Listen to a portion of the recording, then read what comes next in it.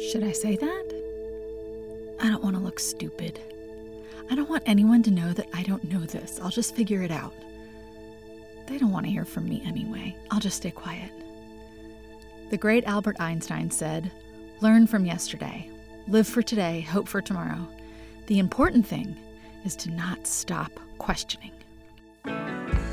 Welcome to the Vanessa Landino podcast. I'm your host, Vanessa Landino. This week, we're going to do the podcast in a slightly different format. Usually, I reflect on the work I'm doing with clients during the week, sometimes the work I'm doing within myself, and I formulate the podcast around the themes I'm hearing and the things I'm talking about. But this week, I'm going to take a moment to share some of your feedback and answer some of your questions. So before I get into that, I want to say this. Friends, I am so blown away by how the podcast is doing. Here are some current stats, okay?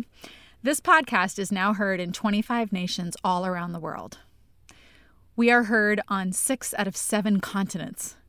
To my knowledge, no one is listening to this in Antarctica, but when I looked at my stats and I saw that Antarctica was missing, I thought maybe I'll write a podcast for the penguins and see if we can't pull them into the flock. Yes, pun intended. But we're in the Middle East. We're in nations like Saudi Arabia and Qatar. We're in the Far East and Vietnam. We're in New Zealand and down under in Australia. We've got friends in South America and South Africa. And hello to our listeners in India, all over Europe. Too many nations to list. But I see you listening and sharing this journey with us. We've got neighbors up north in Canada. We've got island neighbors in the south, in Barbados and Puerto Rico. So hello to you all. Thank you for listening. Thank you for joining every week. This podcast is for you. You're the reason. You're the inspiration. Your courage, your struggles are the stuff of human life and human growth. And I'm so honored to be on this journey with you. Another stat, we're up to 5,000 downloads. Now, in the big bad world of podcasting, that is literally a molecule of a drop in a bucket. It really is. Okay, podcasts, I mean, you compare yourself to the greats and you're just absolutely nowhere. But 5,000 downloads is not anything to shrug your shoulders at. Every week, I hear from you. You write me. You tell me that you're sharing it with so-and-so. My parents started listening. My best friend started listening. My brothers started listening who just came out of treatment. And they're sharing it. And families are listening to this together. And some of you go back. You listen to the episodes again. So I just wanted to take a moment this week and say thank you. I just don't feel like I'll ever be able to thank you sufficiently. I remember releasing the first episode, Growth, way back, I guess it was February of this year when I launched this, and I wondered if anybody would listen to it. And I remember totally freaking out with a friend of mine when I hit 100. And then 200, I was just astounded. And then I just couldn't believe it. And then we hit 500, and I thought, well, shoot, maybe there's something to this. Maybe I can do this podcasting thing. And then we hit 1,000, 2,000, 3,000. And here we are, 5,000. We're just going and we're growing. And you are making this thing go. So I'm determined. Here's my role. I am determined. I'm committed. I'm paying attention. I'm present. I want to bring you reliable, relevant knowledge that you can use to develop and nurture your mental and emotional health throughout the week. You all just keep tracking with me. All right, keep sharing this, keep listening, keep sending me messages, stay in this community. It's a strong community now. It's all around the world. Let's keep growing this community. And who are we? We're searching, we're self-aware, and we're courageous. Like I said, I hope you find one another all across the world. There's a million things that can transform a human life. There really are. You could interact with nature, with the divine, with yourself in so many ways. But if this podcast plays even a tiny role in your growth, that's what it's for. So today, I'm going to echo back what you've sent to me. You know, I've said it a million times. The email address is thepodcast@vanessalandino.com. Some of you reach out on Instagram, which is @Vanessa_Landino_LPC. And some of you reach out on Facebook, which is @VanessaLandinoLPC. Okay. And I'm going to share the questions that I get and some thoughts on each one. Why? Because others' questions are our questions. Our questions are not that different. We tell ourselves, oh, stupid people know that already. No, they don't. If other people are asking this, you're asking this. And if you're thinking it, other people are thinking it too. We're all human and we're all wondering the same damn things. So I get the same questions over and over and over again. So today I'm going to answer some of them. I'll just give you some thoughts on them and let's see where it goes. All right, let's dive in. The first question is this: how do I know if I'm growing? What an awesome question. I love this question. It's a fair question, too, because all too often we think that if we've learned something about an issue that we're facing, that we won't struggle with it anymore, right? We think that the learning is the healing. It's not. This happens all the time in therapy. Clients ask questions, and they should because they want to learn. But sometimes that process of asking and learning is an intellectual escape from the difficult and messy process of actually feeling their feelings about what they're talking about. Do you follow? We'd rather talk about it than feel it. We'd rather learn it intellectually than do the work to learn it in our bodies. Why? Because it's easier. I've done it. You've done it. We read a book, we learn a thing, and all of a sudden we know all the things about the thing and we don't have to feel the thing anymore. But that's not how it works. That's not growing. That's increasing in knowledge, which is important, but that's not growth. Growth requires a shift in how you perceive yourself and the world. And when you shift in how you perceive yourself and the world, you start doing things differently. So that's the first indication of growth. How do I know if I'm growing? Your self-perception is changing. It's becoming more fair, more loving, more compassionate, more realistic, more connected to your story. You've stopped having these totally unrealistic expectations of yourself that you would somehow be perfect if you've had struggles that really threw you for a loop. So your self-perception is becoming more human. Another marker of growth is an increase in integrity. When we're growing, we're more honest, we're less ashamed, we're less apologetic, and we're more real. We aren't performing as much when we're growing. We're facing the fear, we're facing our shame, and we're allowing people to see us for who and what we are. We need approval less and less, so there's a real shift in us. We're moving from the false self, the performance self, to the true self, and that right there is a rise in our integrity. We want less approval. We want our own approval. Why? Because we're learning to love ourselves. We're developing self-understanding when we're growing. We understand our story. We understand how we got here. Gone are the days of who am I and how could I be doing this and how did I get here? No, we know. Well, I'm here because this got ingrained in me at this point and this relationship determined this and all of these things sort of colluded together to make me who I am. So I look at myself today, I look in the mirror and I am no longer shocked, surprised, and ashamed, right? We're learning to love ourselves. We can talk about the sticky, embarrassing, the parts of us that previously were shame-inducing. We can talk about those parts of our lives with little to no shame. It's decreasing, it's decreasing. That's growth. What else is growth? We're talking. We're talking openly, intentionally about ourselves, our failures, our mistakes and fears, but we're also talking about our wins, our beauty, our victory. We're hiding less and we're letting ourselves be known more. A third marker of growth is a deepening in your relationships. Look, 100% of the people, 100% of the people who come to therapy, who want to talk to a therapist, are coming because they're struggling in their relationships. It could be the relationship with a parent, a spouse, kids, boss, themselves, very often, all the time, really, themselves. Relationships that stay on the surface reinforce our greatest fear, which is that we're alone. When we're growing, our relationships are deepening. They're becoming more authentic. Why is this important? Because shallow relationships result in chronic aloneness. We need to be known. We need to know others. Chronic aloneness is the setup for depression and anxiety. So the deeper and the more honest our relationships, the more connected we're going to feel. And therapy is all about relationships. The first relationship of my concern in therapy is my relationship my clients have with me. It has to be trusting. It's got to be safe. It's got to be warm. They need to feel like every time they walk in that room, I want them there. And the truth is I do. So we're learning about relationships if we're growing, how to build them well. Not just by shared things in common or good times, but actually intentional self-disclosure. We're learning how to nurture relationships. We stop hiding. We don't continue ghosting people. We're not just those people who never return texts and phone calls anymore. No, we're intentional. We know who we want to be close to, and we're allowing ourselves to be closer to them. We're more honest. And our relationships are now forming around the authentic self, not the false self. Now, notice that I didn't say this. If you're growing, you're feeling better right away. Friends, the reason I didn't say that is because I don't lie to you. I'm going to be honest with you. Sometimes it's really hard. Sometimes things get worse before they get better. And sometimes we really sell ourselves short with what we expect because we want to feel better. And I'm going to say a little bit more about that later. We want to feel better. We want to be happy. And we think that's the goal. And when we're trying to grow, we might find it quite elusive. But ultimately, what we experience when we're growing is joy. How can you not be joyful if you are uncovering the layers of yourself and falling in love with every layer? That's growth. The real goal of growth is to become real. Growth means you're becoming you.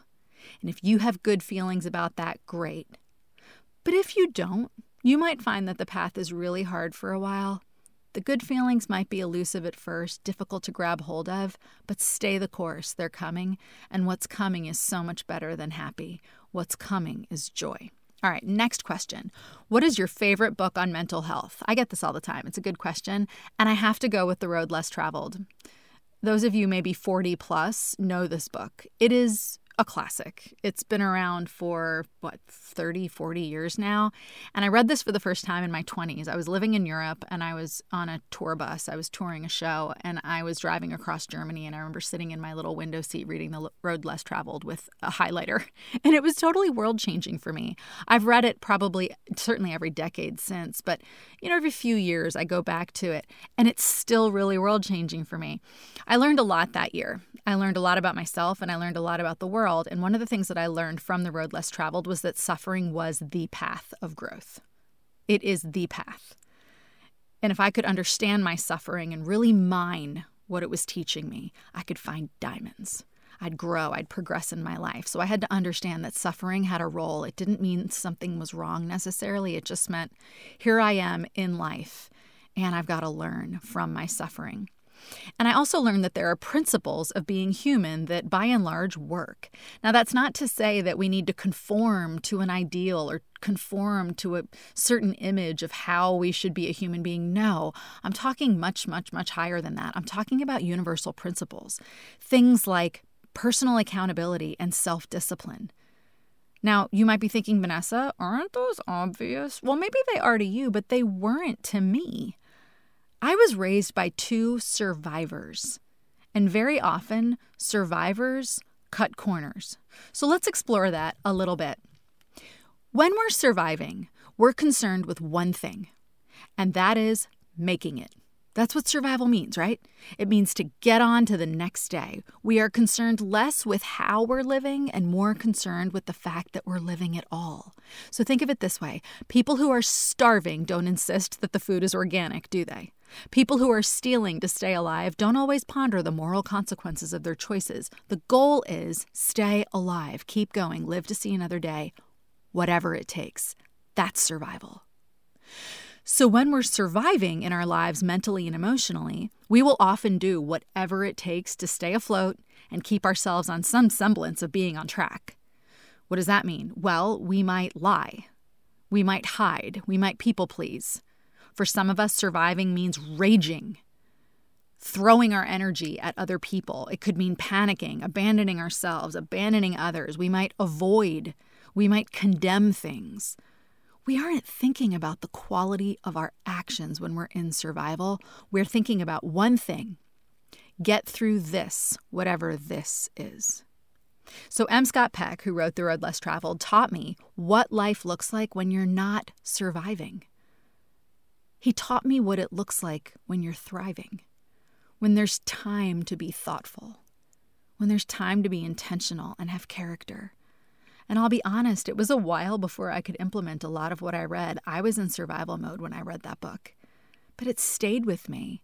And it's a really good book to go back to. And like I said, year after year I do. It really holds up because the principles of mental health he offers are timeless. And Peck became like a father to me through the pages. He gave me a lot of wisdom. He was the teacher and the mentor I needed. All right, next question. What is your favorite podcast episode? This is a hard one, and I thought about it, and I think the reason why it's hard is because I pour my heart into each and every one. But if I'm really honest, it's connected, not happy. And you can scroll back through the stack and see that that's the title, Connected, Not Happy. And maybe it's not the best podcast content-wise, but I think it's the most important concept I've ever covered. Everybody wants to be happy, but so few people understand that happiness is an outcome. It's not the goal. It's an outcome of being connected to yourself authentically and then to others. So I would have to go with connected, not happy. All right, next question. How can I heal my relationship with my child? And I think this was a question about an adult child. Let me just say, I love you for asking. This is a hard question, and this question comes right out of love and pain, doesn't it? So let's talk through this a little bit, okay? Because I do family therapy, and I've had children and parents in my office. I've had teenagers and parents in my office. I've had young adults and parents in my office, and I've had middle-aged adults and parents in my office. And it's a sacred space. Because that relationship is sacred. That's the right word for it. It's primal. So when I'm sitting with a parent and their children, I know that I'm on holy ground. And I tread very carefully and very lightly because the roots of that relationship are what has enabled both of them to survive and thrive in the world.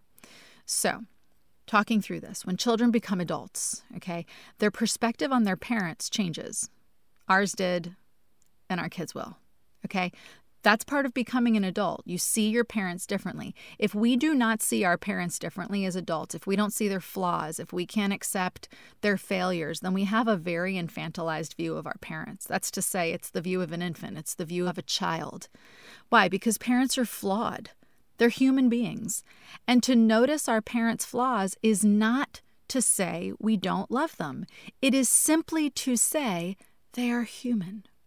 So let me say that again. It's important. When we notice our parents' flaws, it doesn't mean we don't love them. It just means we've matured to the point where we can see them as people and we don't need them to be gods anymore. So when that perspective changes, when children go out into the world, they leave the cocoon of the family home. And their perspective is expanded now to include the workplace, the university, and really the world at large, other families. Maybe they have families of their own. But by the time children grow up and reach adulthood, they've met other families. They know other parents, and they've compared their experience to others and their perception shift. That is a natural course of events. So let's talk about what is ideal. Ideally, parents would be able to hear about these things and learn their children's emerging viewpoints, their expanding viewpoints without feeling threatened. Why? Because they're interested in growth themselves. By this point, they've had so many conversations with their kids about their flaws, about their failures, about their mistakes. They've apologized to their children so many times because they know they're human and they know their children deserve that acknowledgement and respect that an apology conveys. And so this is not new. By the time the kid reaches adulthood, they've already had these conversations. Does that make sense? This isn't like, oh, for the first time ever, I'm going to sit down and tell my mom, that she did things that hurt my feelings. Friends, if we're in a healthy family system, we've been doing this for 25 years. This is relationship. So when parents are interested in growth, they're not threatened. Their child's growth, their child's need to express emotion, to gain closure, to understand their parents, that need is not perceived as a threat, but rather an extension of the family value. In this family, we're authentic. We have real relationships. We talk about real stuff. And sometimes that means we fail each other. And guess what? We talk about it. That's the ideal. That's the healthy family, as you've been talking about it the whole time. When this comes up in adulthood, it's not threatening. Often, though, and this is where the wound is, when children come back to their family of origin in their early or middle adult years, they might be met with a different response. It could be, I sent away this person to college, but look how you've returned, which is shaming. What happened to you? Also shaming. Children start to see their parents' flaws, and these are flaws that the parents have not faced themselves. That's the difference. If the parents have not faced the flaws and they're not on a path of growth, they will bristle. They will be threatened. And when the children speak what they see, the parents become defensive and deny any wrongdoing. So when these splits start happening, the relationship can become very distant and disconnected. Why? Because the child, now the adult child, is not being heard, and they could honestly be being gaslit. And what is gaslighting? When someone makes you question your reality. You're perceiving something, you are observing something, and instead of engaging it, instead of saying, well, I can understand why you feel that way, let's talk about it. No, you're wrong. I didn't do that. I didn't say that. I've never been that. That's gaslighting. So the question is, how do I get my relationship with my adult child back? Well, the first thing I would say is this, and this is the first thing we work on when I'm in family therapy with older kids, like adolescents and young adults, even kids, but I don't work that much with little kids. I'd say my youngest clients come in about 12 if I'm going to do family therapy. You have to listen to your children in a non-defensive way. I'm going to say it again. Parents, hear me. Children, hear me. You have to listen to one another in a non-defensive way. What does that mean? It means to listen without interrupting, without dismissing, arguing, attempting to dismantle thoughts and feelings. Just listen to learn and understand. This and this alone is healing beyond measure. Being heard is the first and the most essential step to having a relationship. This is the foundation, is being heard. And if your adult child feels heard by you, you're halfway home. Now, this isn't easy. The brain can go crazy. You can be thinking, well, but I never meant to, or, you're taking what I said too personally. That wasn't my intent. And why? Because a parent's heart is to love their child. The last thing in the world they want to conceive of is that they've hurt them. And that makes sense, right? But if we're listening non-defensively, we have to be able to say, okay, of course I don't like what I'm hearing, but if this is your experience, I want to hear about it. I want to hear how you've experienced this relationship. All of those responses I just went through, well, I never meant to do that. My intention was this. And, your father, your mother, we blame the other partner for the dysfunction in the family instead of taking responsibility. No, right? Okay. All of these responses are meant to shut the child down and shut them up. The parent doesn't want to hear it. That's what you communicate to your kid when you're defensive. I don't want to hear what your experience was. It hits too close to home. I can't see myself that way. I can't bear the thought that I've hurt you. I can't live with myself if I think that I've failed at this thing called parenting. So parents who are listening to this podcast right now and having tough relationships with your kids and adult children, I want you to try and hear what I'm about to say, okay? Their gripe with you. In the U.S. we have a saying, who do you have beef with? Like their beef with you, their issue, their problem with you. It doesn't take away from the good you did. It doesn't take away from the love you gave. It doesn't change the sacrifices you made. And it doesn't strip you of the effort you put forth. It doesn't. It just means on the long road of relationship, feelings got hurt. Wrongs were committed. You weren't perfect, and your kid felt it. Your ego got in the way. Okay? That's all it means. It means, here it is, you're human. You made mistakes. And your child is now here as an adult, eyes wide open, to help you grow. So the second thing I would say is this: you gotta own it. Why? Because it will restore trust. When someone brings something to us that they have against us, if we are in the wrong, okay, if we are in the wrong and we deny it, that is gaslighting. That is causing another person to question their reality when their reality is sound. And it's all done to protect the ego. But if we own it, and this is so cool, hear me when I say this, if you own it, if you're in the wrong and you say, you're absolutely right. I know you felt abandoned by me all those years when I was working late. And of course, in my heart, I wasn't abandoning you. I was trying to provide for the family. But you felt abandoned. Of course you did. You were a kid and you had all these things going on. And I'm sure you wanted me there and I wasn't there. God, that kills me. I wish I could have been there. Maybe my priorities weren't right. I wish I had been there, but I wasn't. I had to work. I had to provide. But I understand that you felt abandoned. What are we doing? We're not saying I abandoned you. No, we're just saying you felt abandoned and I Recognize that. I can validate that you felt that way from your young eyes. That's what that looked like. We are legitimizing their instincts. We're essentially saying to that person, hey, listen, your instincts are good and you can trust yourself. You saw this, you felt this, you communicated it, and it makes sense. What a gift we give another person when we admit when we're wrong. After someone has been heard and you've owned what truth there was, there can be time to clear up misperceptions and misconceptions. You might say, sweetie, I have really heard what you're saying. Do you feel heard? And wait for the other person to say yes.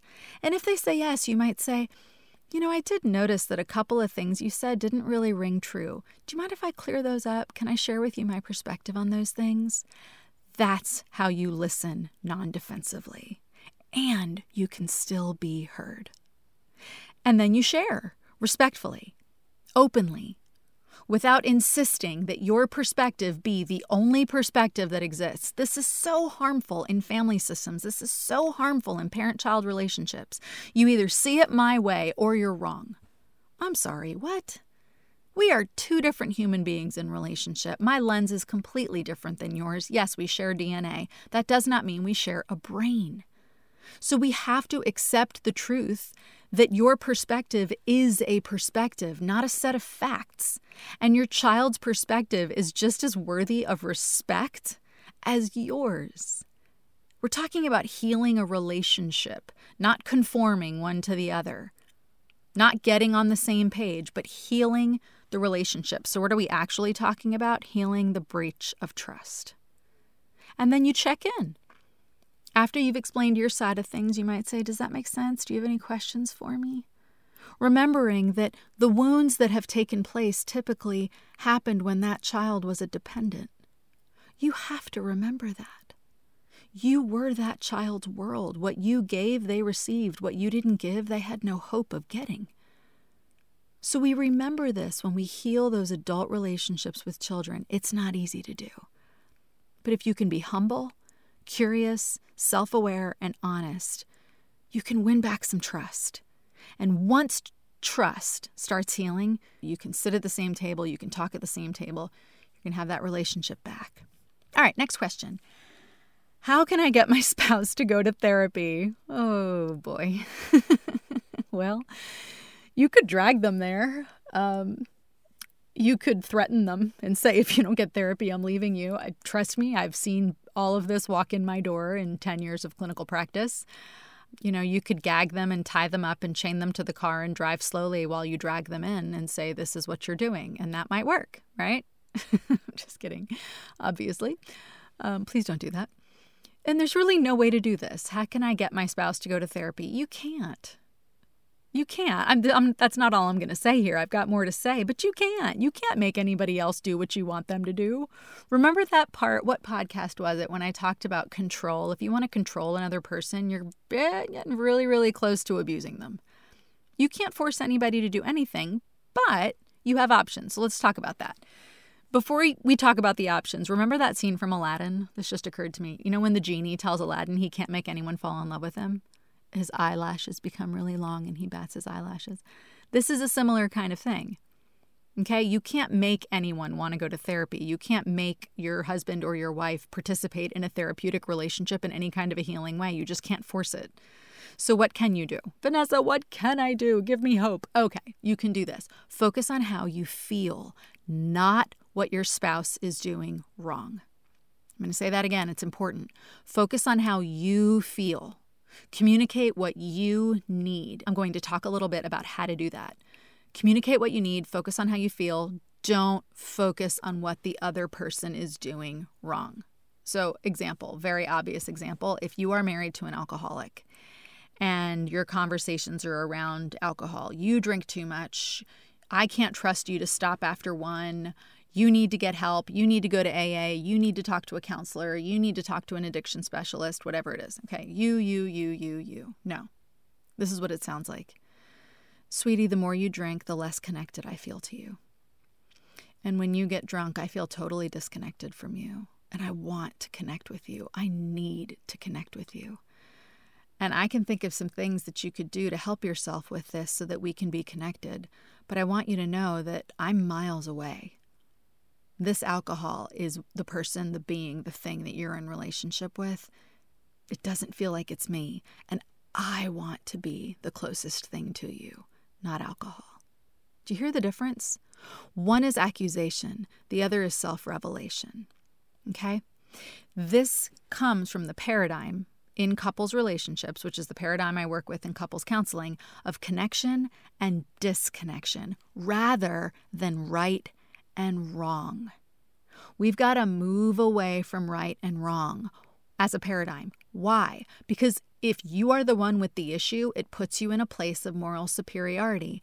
And people typically are defensive when you're morally superior. And why shouldn't they be? Right? You've got your problems too.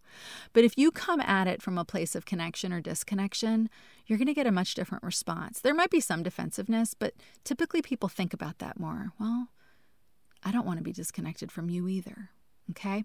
So make it about connection, disconnection, not right and wrong. It's going to make it more difficult for them to argue you too, if you make it about connection and disconnection, because nobody can argue with what you feel. They can argue with what you think. They can tell you that you're wrong. But there's really no room for argument when you're talking about what you feel, because no one besides you is inside your body. So no one can tell you you're not feeling what you're feeling, or that you don't have a right to feel what you're feeling, because you're feeling it. So obviously there's something there that's causing you to feel it, right? So focus on how you feel, what your boundaries are. Sweetie, if you don't get help with this drinking, I'm telling you right now, I'm not going to be able to live with you. It's too painful to watch you do this. Either I will move out or you will move out, but we will not cohabitate if you continue to drink like this. I can't bear it. It's breaking my heart.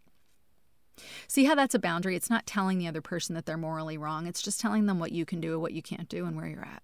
Okay?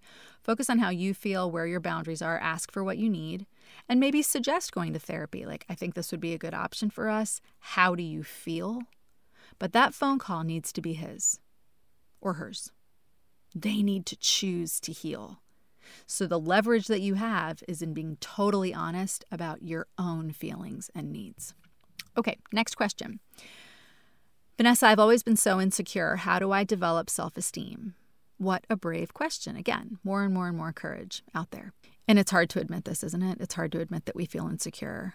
We want to see ourselves as competent and confident and having it all together. So it's hard to really put a crack in that image, I know.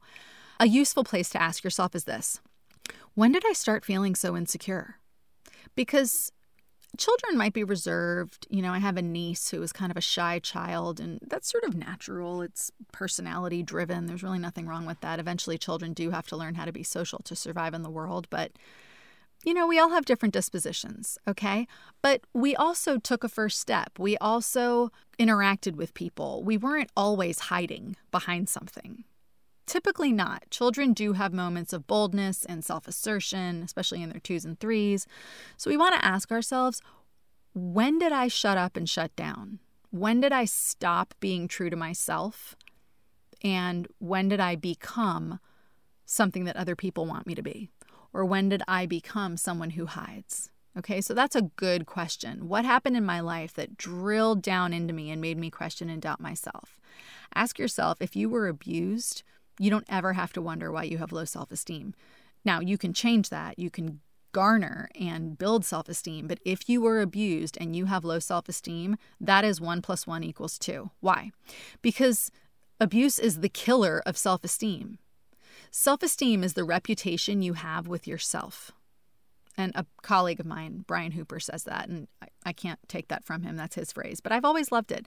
Self-esteem is the reputation you have with yourself. It's what you think of yourself. Do you esteem yourself or not? Abuse teaches you to see yourself as basically a piece of crap because that's how you're treated. It conveys the opposite message that respect does. So ask yourself, are you always insecure? This is another question. All right, the first question is, when did this start? The second one, was there abuse? Did that convey to me that I'm not worthy of high esteem? The third is, am I always insecure or only sometimes? Are there exceptions? And when do they happen and why do they happen? What parts of you come out in times when you don't feel insecure? What's that like? Does it only happen when you're alone? What are you like when you're carefree, when you're not self-conscious? You know, I remember because I've suffered with low self-esteem myself. And I remember walking into a therapist's office some years ago, and I met with him one time, and I decided that I wanted him to supervise me and not be my therapist. So he's actually still a very beloved, trusted supervisor of mine. But I walked into his office, and I relayed to him the reason for seeking therapy. And he's a very gentle soul and a very old, wise man. And I told him all about my self-esteem issues, quote unquote. And he just looked at me and said this. It was the first day I met him. He said, "Vanessa, what's so bad about you?" And I remember sort of feeling embarrassed, like, maybe I don't have the right to have low self-esteem. If this person doesn't think I can have low self-esteem, maybe I can't. I mean, that's how dependent I was. That's how far gone I was. It's like, okay, if you tell me I can have self-esteem issues, I'll have them. But if you tell me I shouldn't, I won't. I mean, it was just, I was obedient. But he did say that, and he said it with so much love. He said, "Vanessa, what's so bad about you?" But I had to name it. I had to explain the feeling, and I learned later that that feeling I was feeling was just shame. But the things that came out of my mouth were all the reasons why I felt I had the right and even the responsibility to live with so much shame. And, looking back, it turns out I just had normal human flaws. But then he looked at me again, and this is our first session. So I tell him, no, I do this wrong and I do that wrong. And I'm convincing him, no, I should have low self-esteem. I'm a terrible person. I'm so weak and pathetic. And he looked at me and he said, "Okay, so you're human. Now what?" Again, he became a beloved mentor and a supervisor, but what a lesson I learned that day. What's so bad about you? And then you list all the things. All right, so you're human. Now what? So think about your self-esteem, again, as the reputation you have with yourself, but ask yourself, is what I really think about myself true? And we just did this podcast on core beliefs, so go back and listen to that. I break this down. But very often, self-esteem issues wither in the light of day. Once you name them and you actually own that what you've been thinking about all these years sounds like this, these are my internal thoughts, we sort of spontaneously outgrow them. We sort of see them in the light of day, and we think, oh, well, that's probably a little harsh. That can't be true. And we might think, there are too many exceptions. There are too many times when I didn't behave in an insecure way. There's too much evidence about my efficacy, my competence. So when you're dealing with self-esteem issues, obviously this is a bigger subject. These are just some thoughts today. But you want to ask yourself, why? What do I think about myself? How did I get here? Are there exceptions? And what would I like my self-esteem to be like? When I look in the mirror, how would I like to feel? All right, next question. Vanessa, when and how should I get off medication? This is a good one, and this is an important one. I'm going to say some words about how to come off medication before I get to when to come off medication, okay? The first thing I tell any client, doesn't matter who they are, who wants to come off medication during their therapy journey with me is this: talk to your doctor, okay? These medications that we're on, antidepressants, benzodiazepines, mood stabilizers, whatever it is, they need to be carefully monitored as you're coming off because there are side effects of withdrawal. Okay? So in general, I don't ever advise my clients to do anything without talking to the doctor who prescribed the drug. And I generally think it's a really smart idea to do it slowly and let your body acclimate to every step and adjust. Okay? Now, from a therapeutic perspective, not from a medical perspective, because that's a question for your doctor, but from a therapeutic perspective, that's the realm of a therapist, a counselor. You want to really inventory what the drug was doing for you and how specifically it's been helping you so that you can inventory the new skills and habits you've developed that are going to fill in the gap. Okay? Life is still going to be hard off this drug. Life is hard and the road is long. You know that. But that drug was functioning for you in a way that allowed you and enabled you to get through day-to-day life. So before you decide to stop taking it, you've got to make sure you've got the emotional skills and the support system for everyday life. Okay? The question of when is a tricky one. Some people want off their meds because they hate the side effects. They don't want to feel numb. They don't want to feel gray. They don't want to feel dead. They want their sex life back, whatever it is. Some people want their natural mind back. They want to think their thoughts and feel their feelings unaffected by a drug. Some folks want to see if they can do life on life's terms, just do life without the drug, without that assistance. And some people never liked the idea of taking a drug in the first place, so they want to be off it as soon as they possibly can. So if there's some urgency, which is, I wanted to stop taking this thing ASAP, I want you to just slow down, talk to your doctor, and make this a much slower, steadier process. Okay? Ask yourself why you want to get off the drug. Really understand the motivation here. What benefits do you foresee? What do you think life will be like? What do you think you will be like without this drug in your system? And are you ready for that? What would it mean to you to be off the drug? What do you think it would say about you? And what has it meant to you to be on it? Okay? And I think as soon as you feel ready to come off of it, you're ready to start exploring it. It's not time to quit the drug just because you want to, but it is time to start exploring the subject. So asking yourself questions that will make the transition to a drug-free mind a little easier is a good thing. Prepare yourself for the withdrawal symptoms. They likely will come. How are you going to get through those? What's your support system like? And really, friends, the healthiest way to do this is slowly, thoughtfully, courageously, carefully, and with intention, okay? Put all of that to use, and then put to use what you've been learning in therapy as you're getting off the drugs, and use those new skills, those new emotional skills to fill in the gaps. All right, next question. Why is it so hard to change? Well, I'm going to answer this question in 2 words, and then we'll get to the last question, okay? These are the 2 words. Why is it so hard to change? Neural pathways. And what are neural pathways? Neural pathways are the chemical reactions that take place in the brain through habituated action. So the more times you do something, the more grooved in the neural pathway becomes. So think about a path. You have a front yard and a path to the mailbox, and every single day, twice a day, you walk there and back. Think of what that path would look like over time. It would be very deep, right? It'd be very grooved in. That's how neural pathways work. So the longer you've done something, the harder it is to do something different. Now let's talk about another neurological phenomenon, which is called neuroplasticity. And the researcher and doctor who's done the most research around neuroplasticity is Norman Doidge. He wrote a book called The Brain That Changes Itself. And he referred to the brain as being rather plastic. It has a plasticity to it, meaning it's moldable, it's bendable, it's flexible, it springs back. And these are some words from that book. I love this quote. We must be learning if we are to feel fully alive. And when life or love becomes too predictable and it seems like there is little left to learn, we become restless. A protest, perhaps, of the plastic brain when it can no longer perform its essential task. See, he sees the brain's plasticity as its essential task. That means its bendability, its flexibility is essential to the brain. It's essential. And what is that task? Staying plastic, staying loose, open. Now, it's a known fact that as we age, this is medical science, our brains become less plastic.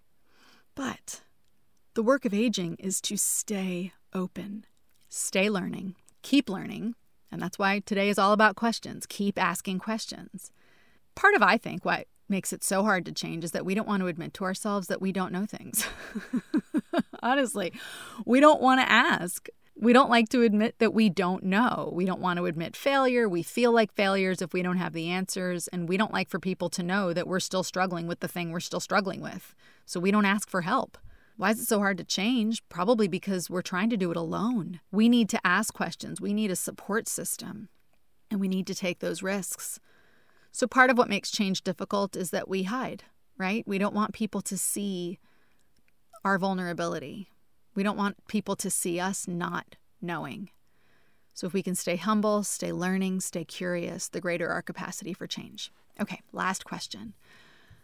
Oh, this one kind of broke my heart. What do I do with regret? Feel it. Allow it. What value that you currently have do you wish you'd had before? This is the very essence of regret. We've learned something we didn't know previously. We didn't know it well enough to act on it, and we wish we'd known then what we know now. This is regret. So maybe we behaved without wisdom, without compassion, without information, without courage, without authenticity, without integrity. Okay. Regret is the emotion that shows up to let us know that we're growing. Think about that. Our minds now, if we're feeling regret, our minds can perceive and conceive of a better way of being, and we'd wish we were there before. So we allow regret. I never trust people who say that they have no regrets. To me, it's like people saying, I have no conscience. How do you have no regrets? Not one? Every single decision in your life is a decision you would make again. Now, I get it. Well, every decision got me where I am right now. Okay, fine. Life is learning. I get it. But no regrets. I don't know, maybe I'm too hard on myself, but I certainly have some regrets. I'm grateful for all the lessons I learned, but I certainly have some. Everybody would do something differently if given the option, right? So allow regret. Learn from it. Ask yourself, what do you know now? And embrace that. And then, so important, to resolve regret, forgive the soul you were that didn't know then what you know now. All right, let's pause there. Circling back to Einstein, good old Einstein, right? He's a true scientist, never stops asking questions. And that, friends, is what this is all about. That's why I wanted to read your questions today. I love your questions. I love hearing from you. Discover yourself along the way. Discover the answers as they come. This is just life. It's only life, right? Relax. If you're learning, you're doing it right. So, a couple thank yous. Thank you to those of you who are leaving 5-star reviews. Thank you to those of you who are writing reviews. They are so heartwarming. I read everyone, and I am trying to respond to each and every email I get, so I will get back to you eventually. But somebody wrote me this recently. Check this out. She wrote, Vanessa, I am rocked by the Core Beliefs podcast. Is there a way to liquefy, condense it, and put it in the water supply of the world? Now, this is the best part. I listened to it once, and then our family listened to it together. And then she went on to describe in this email in such brave detail how she's seeing that her core beliefs are limiting her and how to change them. And there was a follow-up email with more questions. I loved it, and I'm going to get to all of those.